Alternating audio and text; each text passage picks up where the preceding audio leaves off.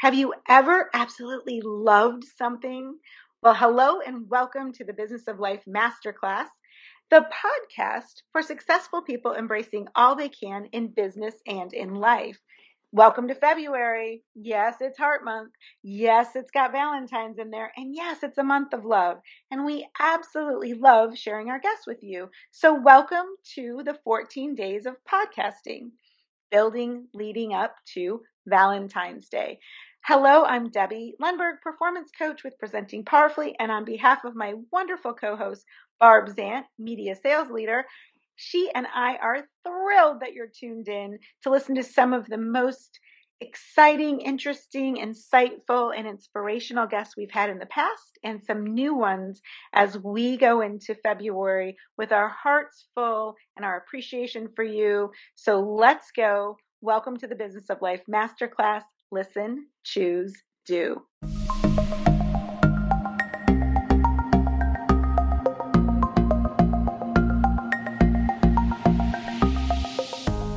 Good day to everyone and welcome. It's a remarkably good time for another episode of the Business of Life Masterclass, the podcast for people who thrive on opportunities, drive to get to results, and seek input and ideas to quickly incorporate in life and in business. Hello, it's Debbie Lundberg, author and founder and CEO of Presenting Powerfully, a Tampa, Florida-based national firm providing individuals and organizations with four things: keynotes and talks, strategy and facilitation, teaming and training, and executive presence coaching, all contributing to the enhancement of communication, behaviors, and relationships. Barb Zant here, corporate sales leader, founder of the lifestyle brand The Stay at Work Mom, and fashion stylist. As a lifetime learner, it's all about the simple things, finding joy in all we do each day. So Debbie, who is this high impact leader, that creative, make it happen individual who has all around success and has chosen to make time for us today? Well, Barb, you were right when you said all around success, as this person comes to us as the founder of her growing organization with one of the most simple yet innovative products, a convertible, beautiful purse or bag primarily. In fact, her company, whose motto is "Be the Difference," how cool is that, was built on employing women in the U.S. who were in sweatshops, since the demand for made in the U.S. products sadly contributed to the rise of sweatshops in this country. And I didn't know that before getting to know her. Now, from originating in San Antonio, our guest employs women happily manufacturing in their creative factory in in Sarasota, Florida, where we are today. She knows that not all workplaces are creative equal. After visiting 3 U.S. factories that had substandard work conditions, she set out to establish a work environment forged in integrity, creative expression, and intention. And you can tell when you're here. The craftsmanship of each of their products is a reflection of the work of the dedicated employees, made up almost entirely of female immigrant artisans. Wow. She has a bachelor's in business administration from Philadelphia University and had a thriving interior design company for 26 years. She is a light who shines in her presence, in her ideas, and her connections. It's so exciting, Barb, that we get to chat with Be Swanky leader and entrepreneur, Gretchen Bauer. Welcome, Gretchen. Before Debbie gets started with the interview, we like for our listeners to hear something good, something unusual or defining about you for that some reason, if you don't go over in the podcast, we wouldn't otherwise know. So do tell. I think I am often misunderstood. I am always seen in heels, running around, working, maybe photographed often in the fashion industry, but my passion is truly behind the scenes. It's about employing these women, and I am actually more comfortable in the factory than I am at an event. So it's interesting that every day I get to wake up and walk through the doors of Be Swanky, and I feel like I'm Willy Wonka walking through the factory. And I welcome everyone to come visit, because seeing it is really the only way you can understand what we're trying to do here. Thank you. Well, we're here, and we can tell you it is very impressive. So Monday through Friday, you can come here, and special times on the weekends. So stay tuned for how to contact and connect. So, Gretchen, we are now moving on to what we call the Business of Life Masterclass Podcast 4. So these are the 4 questions our listeners know everybody's going to answer. They look forward to it. So please share that inspiration. Are you ready for number 1? Absolutely. Okay. Question 1. What time do you get up in the morning, and what is your daily routine to get the day started right?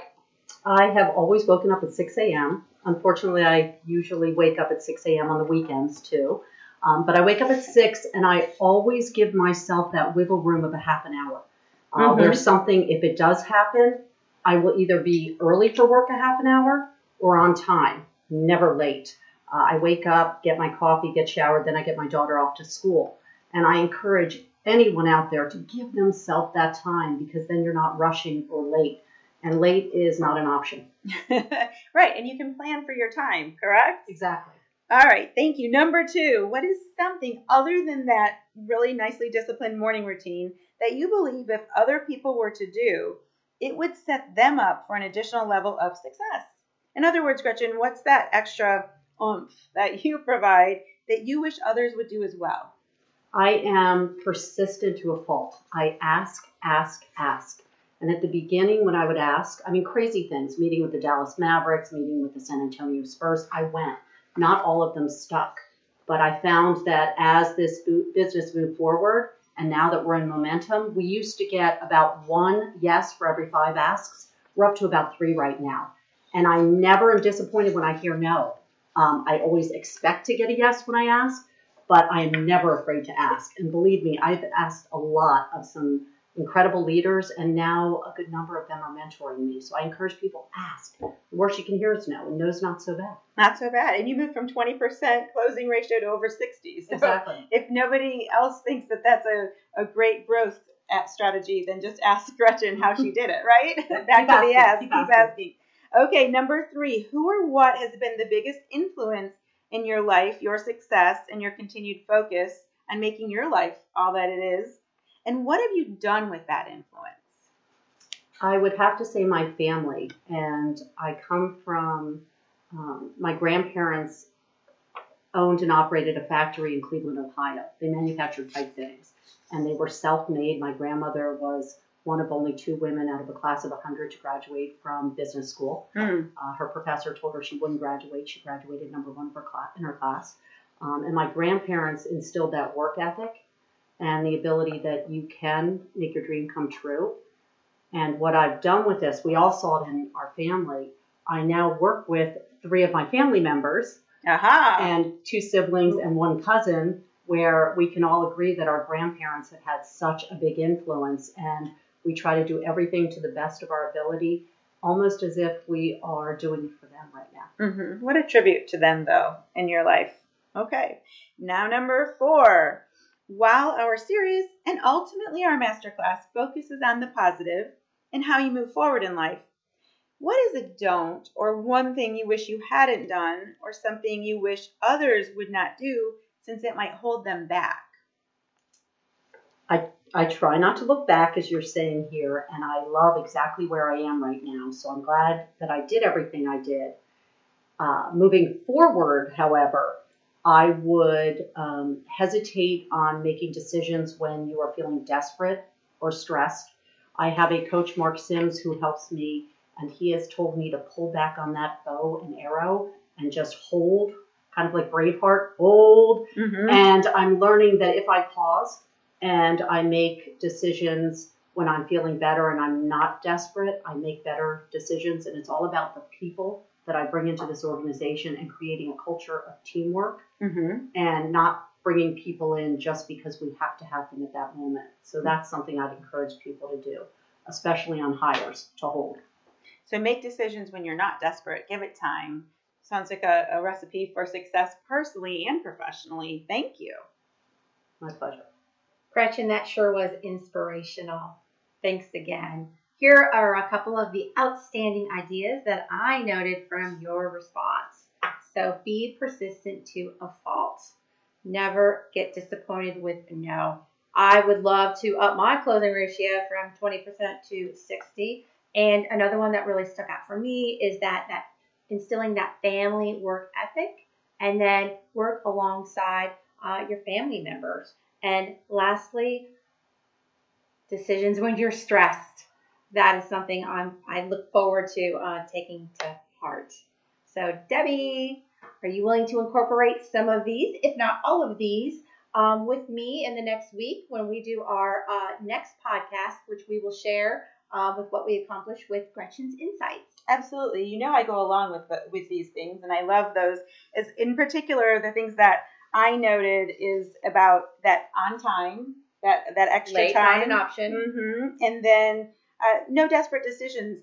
I'm very fortunate to have a high closing ratio, and so I will certainly encourage you and hold you accountable to how you're making those asks, and happily jump mine up as well. So it's pretty exciting, and so just Gretchen, you may or may not know what we do is we do a follow through.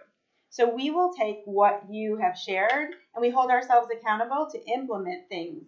And we love that idea, and our listeners get to know what we did and how we had success based on what you were kind enough to share. So with that, last chance here, what's something you wanted to ensure the audience got to hear that perhaps now that we've had this dialogue, they haven't?